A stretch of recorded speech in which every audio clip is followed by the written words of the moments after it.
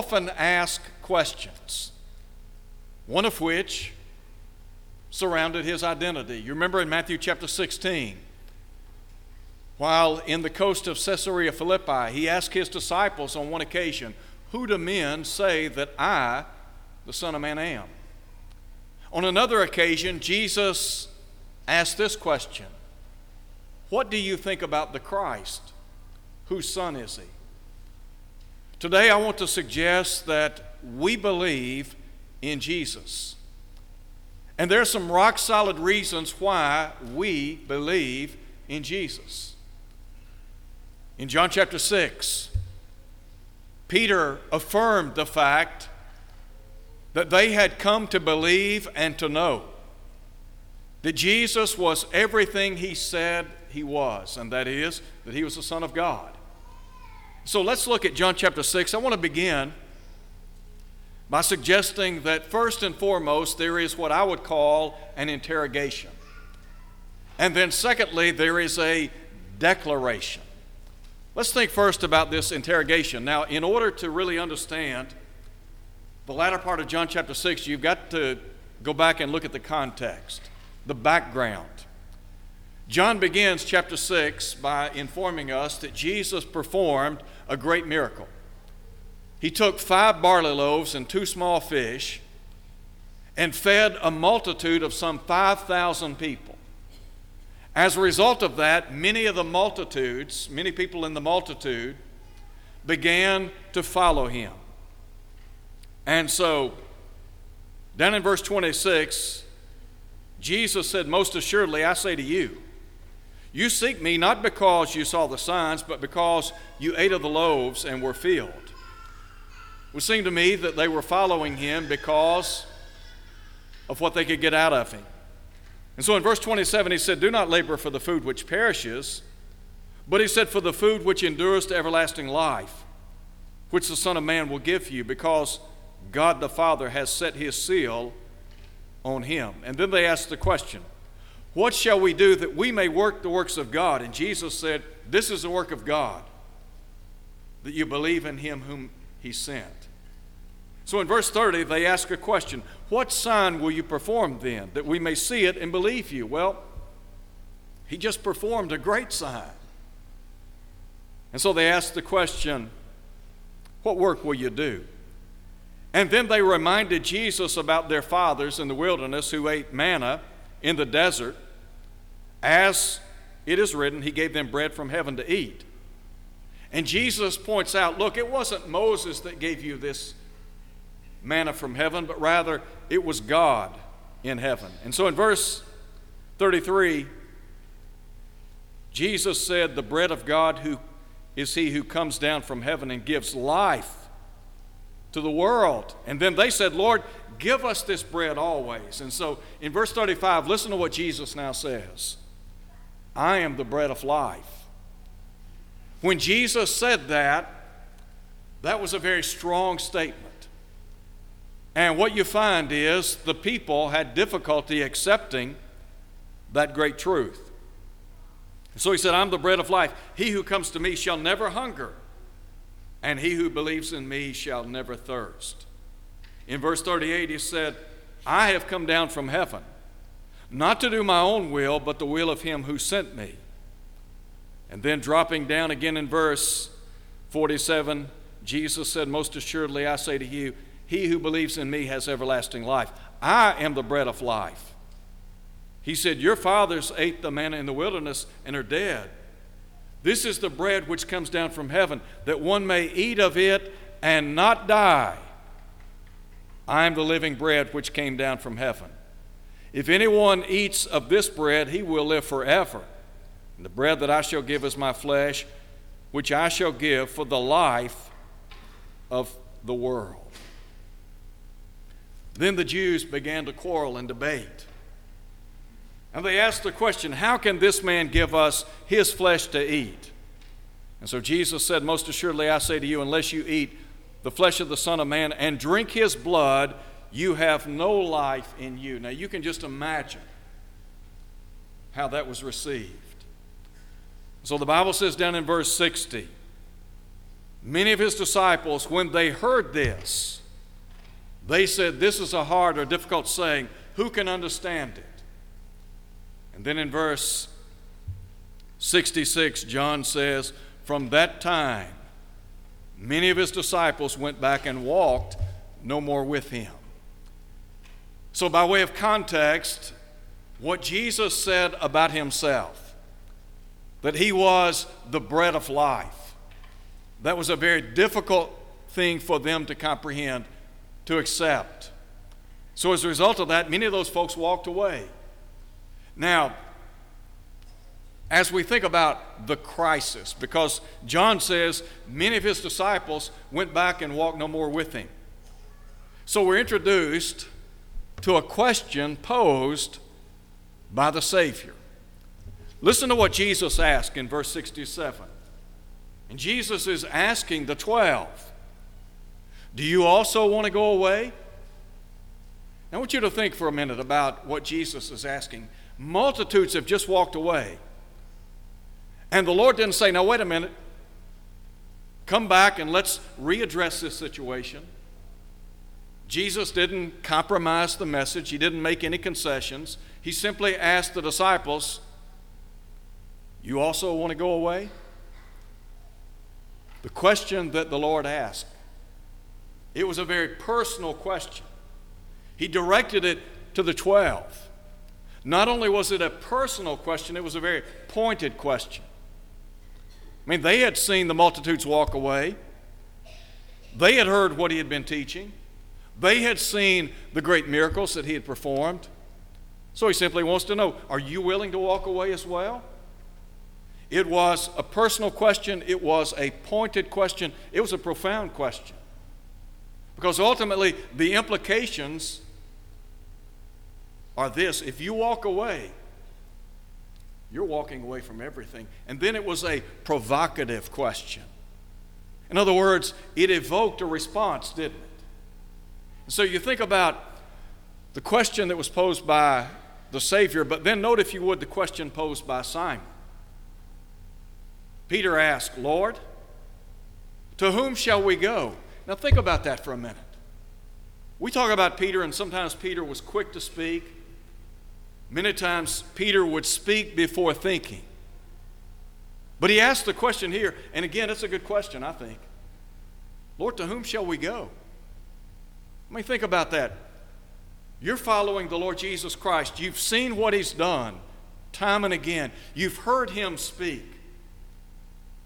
Multitudes of people are walking away. The Lord wants to know, okay, are you going to leave as well? Leave to what? The world? Are we going to go back to the world? You know, there are people sometimes that sadly embrace the Lord. They choose to live for him on a daily basis, and then for whatever reason, the world, through its continual tugging and pulling, reclaims them. You know, John said, we're not to love the world, nor the things which are in the world. He said, all that's in the world, the lust of the flesh, the lust of the eyes, the pride of life. He said, they're not of the Father, but are of the world. Look, the world makes overtures every single day, doesn't it? And the world says, what I have, you need. And sometimes those of us who belong to the body of Christ, as a result of those constant, continual overtures, relinquish our relationship to the Lord. We go back to the world. Peter talks about those who at one time had escaped the corruptions, the pollutions that are in the world through the knowledge of the Lord and Savior Jesus Christ. But he said they are again entangled therein and overcome. What happens? They go back to the world. James, a very practical book in the New Testament. As a matter of fact, probably one of the most practical books in the New Testament. And James talks about the inherent dangers of the world. In chapter 1, he admonishes Christians of every age to keep themselves unspotted from the world. In chapter 4, verse 4, he said, you adulteresses, know you not that friendship with the world is enmity with God? Why? Because the world offers us everything but delivers nothing. So, okay, Peter, you've raised a great question. To whom shall we go? Are we going to go back to the world? No. Well, what about work? You know, there's some people that are workaholics. I think it's great to love your profession, to enjoy what you do. And some people, they love their profession. They love what they do. Every day is a new challenge. But sometimes people get so caught up and consumed with work, they forget about what's really important in life. They forget about that spiritual dimension of life. You remember in Luke chapter 12, when Jesus told the parable of the rich farmer, and the Bible says business was booming. So his take was, you know what, I'm going to pull down my barns and build greater ones. Nothing wrong with expanding our business, nothing wrong with pursuing corporate business on a daily basis, but look,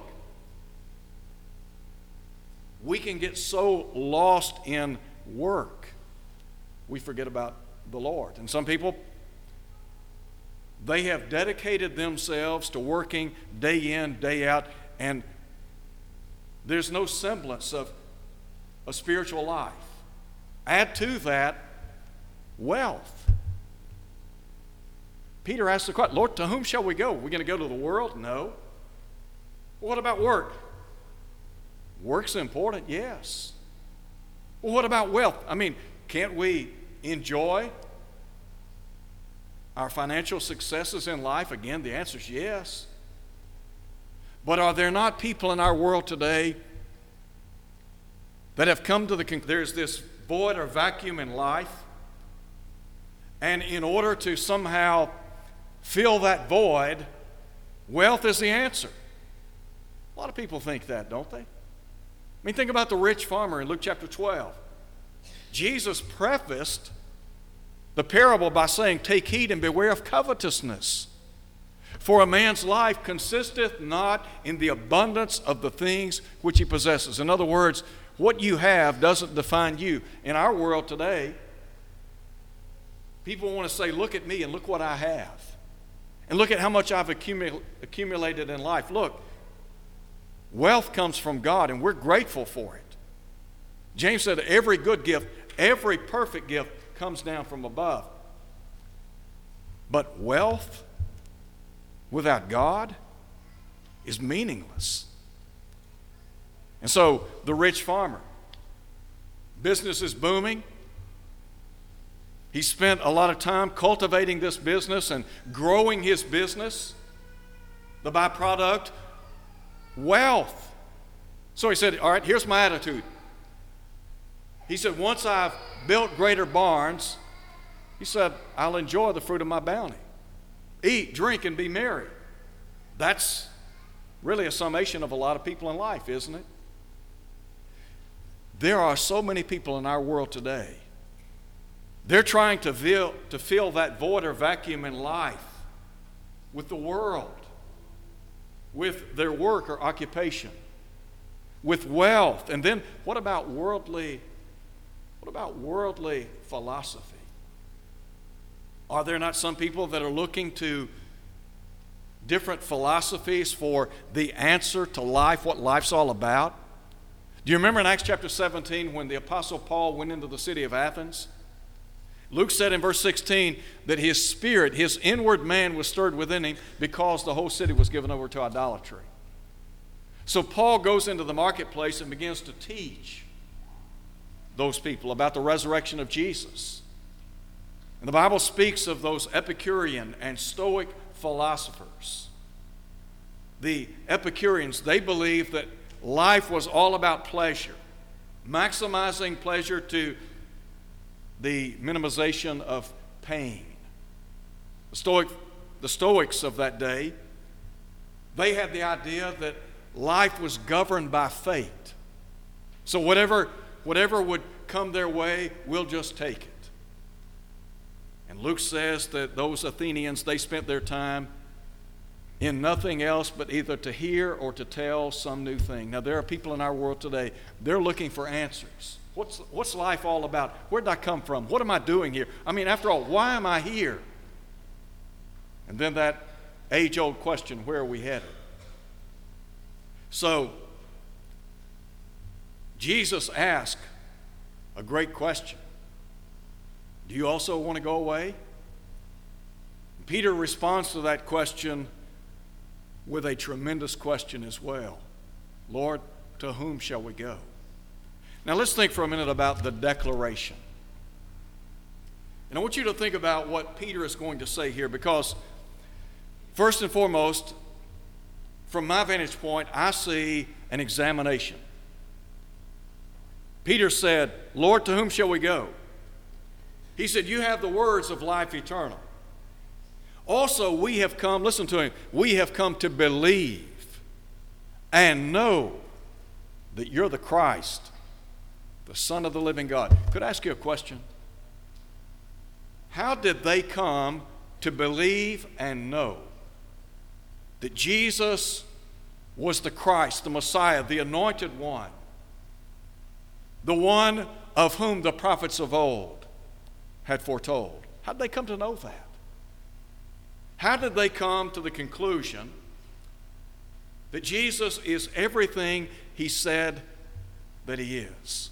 That he's the Son of God.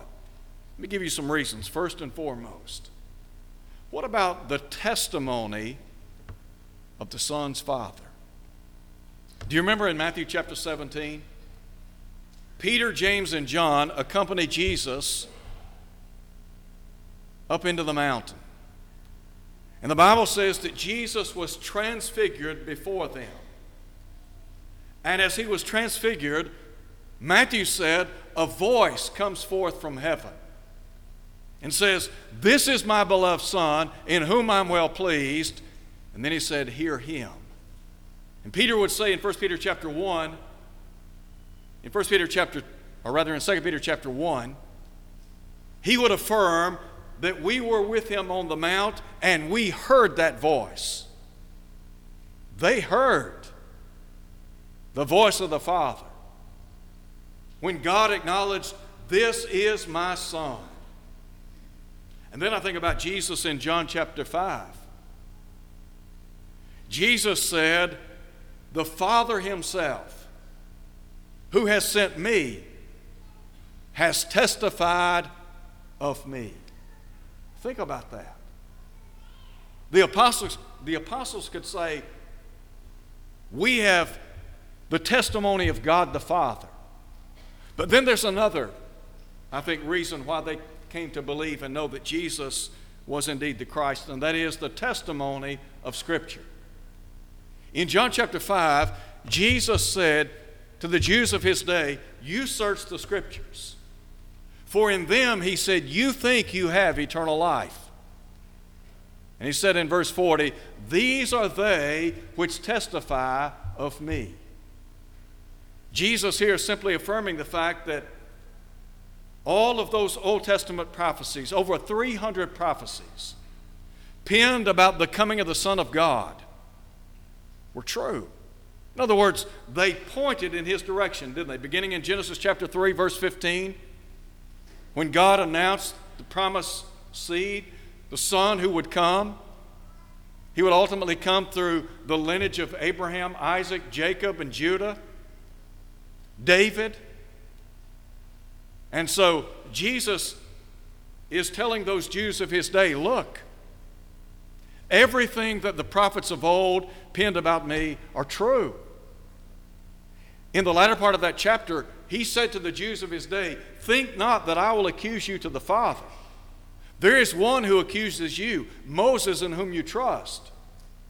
He said, if you believe Moses, and they thought a lot about Moses. Moses had written the Pentateuch. Moses was the great leader and lawgiver of ancient Israel. They looked to him as a man of great honor. He said, if you believe Moses, you would have believed me. Why? Because he wrote about me. He said, if you do not believe his writings, he asked this question, how will you believe my words? Now think about that. The Scriptures affirmed Jesus to be the Son of God. Now there's a third reason why they came to believe Jesus, the Son of God. The testimony of the Son. What about Jesus? Shouldn't we listen to what he has to say? Think for a minute about Jesus Christ, the Son of God. Born of the Virgin Mary. He has an earthly mother and a heavenly Father. He is the Word who has become flesh. As John said, the Word became flesh and dwelt among us. And he said, we beheld his glory. Glory as of the only begotten of the Father, full of grace and truth. So here is Jesus. And as he burst on the scene and begins his ministry at the age of 30 and cultivates a following, there are two ways Jesus impressed upon the people of his day, including the apostles, that he was exactly who he claimed to be. First, by his words, his message, what he said. Listen again to what Peter asked. Lord, to whom shall we go? For you have the words of eternal life. Do you not think that there was something special about what Jesus was saying? Do you remember in Matthew chapter 5 when Jesus begins preaching to the multitude? Typically we talk about the Sermon on the Mount. And Jesus over and over again in Matthew chapter 5 will say, you have heard it said by them of old time.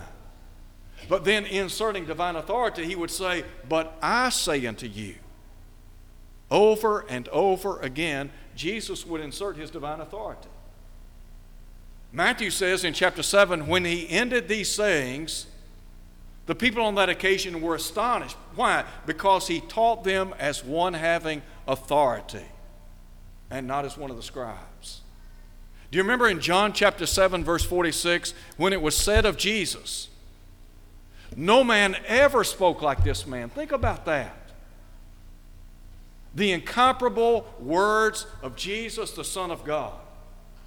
Peter was right when he said, Lord, to whom shall we go? You have the words of eternal life. So they have had the opportunity to sit at the feet of Jesus and to listen to him time and again. In Acts chapter 4, when Peter and John were caught on the Sanhedrin carpet, they had healed a man at the gate of the temple, as recorded by Luke in chapter 3. So the Sanhedrin council, they want to know by what name, by what authority, what power have you done this great miracle? Well, they let them know that it was by Jesus, by his power. And the Bible tells us that those men took knowledge. They recognized Peter and John were uneducated and untrained men. But Luke says they took knowledge that they had been with Jesus. They had heard someone very special. Why do we believe in Jesus?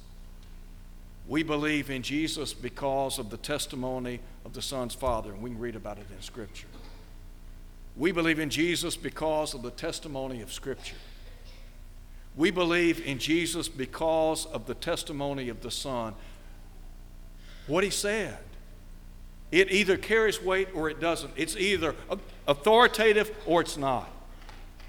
And then add to that, their belief and knowledge of Jesus was based or rooted not only in his words, his message, but in his works or his miracles. There are 7 miracles recorded in the book of John, beginning in John chapter 2, that marriage feast at Cana of Galilee. In chapter 4, we read about a nobleman whose child was healed by Jesus. In chapter 5, a man who was paralyzed was healed by Jesus. In chapter 6, Jesus is walking on the water. So the disciples, the apostles, they have seen firsthand Jesus at work, haven't they? In John chapter 5, verse 36, here's what Jesus said. He said, the very works that I do bear witness of me that the Father has sent me. Think about that. Jesus is saying that the miracles that he performed gave credibility to his authenticity. In other words, that he was exactly who he claimed to be. Why? Because the miracles confirmed the Word. So Jesus is out here performing miracles.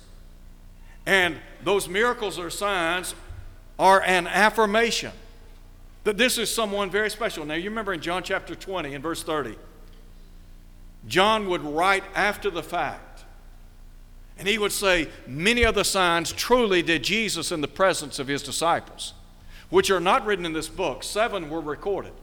But he said, these are written, why? That you might believe that Jesus is the Christ, the Son of the living God. So why do we believe in Jesus? We believe in Jesus because of his word, because of his message, and because of his works or his miracles. I want you to think about something. The disciples of Jesus, they examined him. Jesus didn't say, you just accept me blindly without any kind of testimony. No, Jesus was on display for them and the world to see. And just as they examined the Lord, what we have to do is examine him, don't we? We have to sift through the evidence. We've got to go through Matthew, Mark, Luke, and John. We can look back at the Old Testament and think about all those prophecies that were written and ask the question, okay, were they fulfilled? And then we look at the book of Acts and think about the birth of the church, the infancy of the church, and the rapid growth of that great spiritual institution. And then as you look at all of the New Testament books that were penned, affirming that Jesus will one day come again, we've got to ask the question, do we believe it? I mean, we've examined the evidence. Now the question is, do we believe it? There was an examination on their part, but there was secondly, adoration on their part. Listen to what it said. Peter said, we've come to believe and to know that you are the Christ, the Son of the living God. Do you think the disciples, do you think they adored him? Yes, they did. Were they willing to serve him come what may? Yes, they were. You see, they were able to draw the necessary conclusion that Jesus is exactly who he claimed to be. So today I ask you, what do you think about Jesus? Do you believe in Jesus? Did you know that belief is fundamental to everything? Jesus said, except you believe that I am he said, you'll die in your sins. And he said, if you die in your sins, where I am, there you cannot come. Now, as we close, Jesus never wrote a book, never penned a song, never made a movie, never wrote a script for a movie, never really did a lot in terms of worldly acclaim. A lot of books have been written about him. A lot of movies have portrayed his life and death. A lot of songs have been written. Why? Because Jesus is the most remarkable person to have ever lived. And what we think about him, what we believe about him, will ultimately impact where we spend eternity. So what I want you to do today is to remember that the Father sent Jesus for the purpose of seeking and saving the lost. If you're here today and you're not a Christian, why not come to Jesus? I know you believe Jesus is the Son of God. You wouldn't be here. If you believe Jesus is the Son of God and you would repent of your sins and confess his name, be immersed in a watery grave of baptism, you can rise to walk in newness of life. All your sins will be washed away, Acts 2:38. God will put you in the church, Acts 2:47. And the promise is, if you'll be faithful until death, God will crown you with the Stephanos. If you're here today and maybe you're not faithful, and you want us to pray with you and for you, with the understanding that God will abundantly pardon, 1 John 1:9. Won't you come as we stand and sing?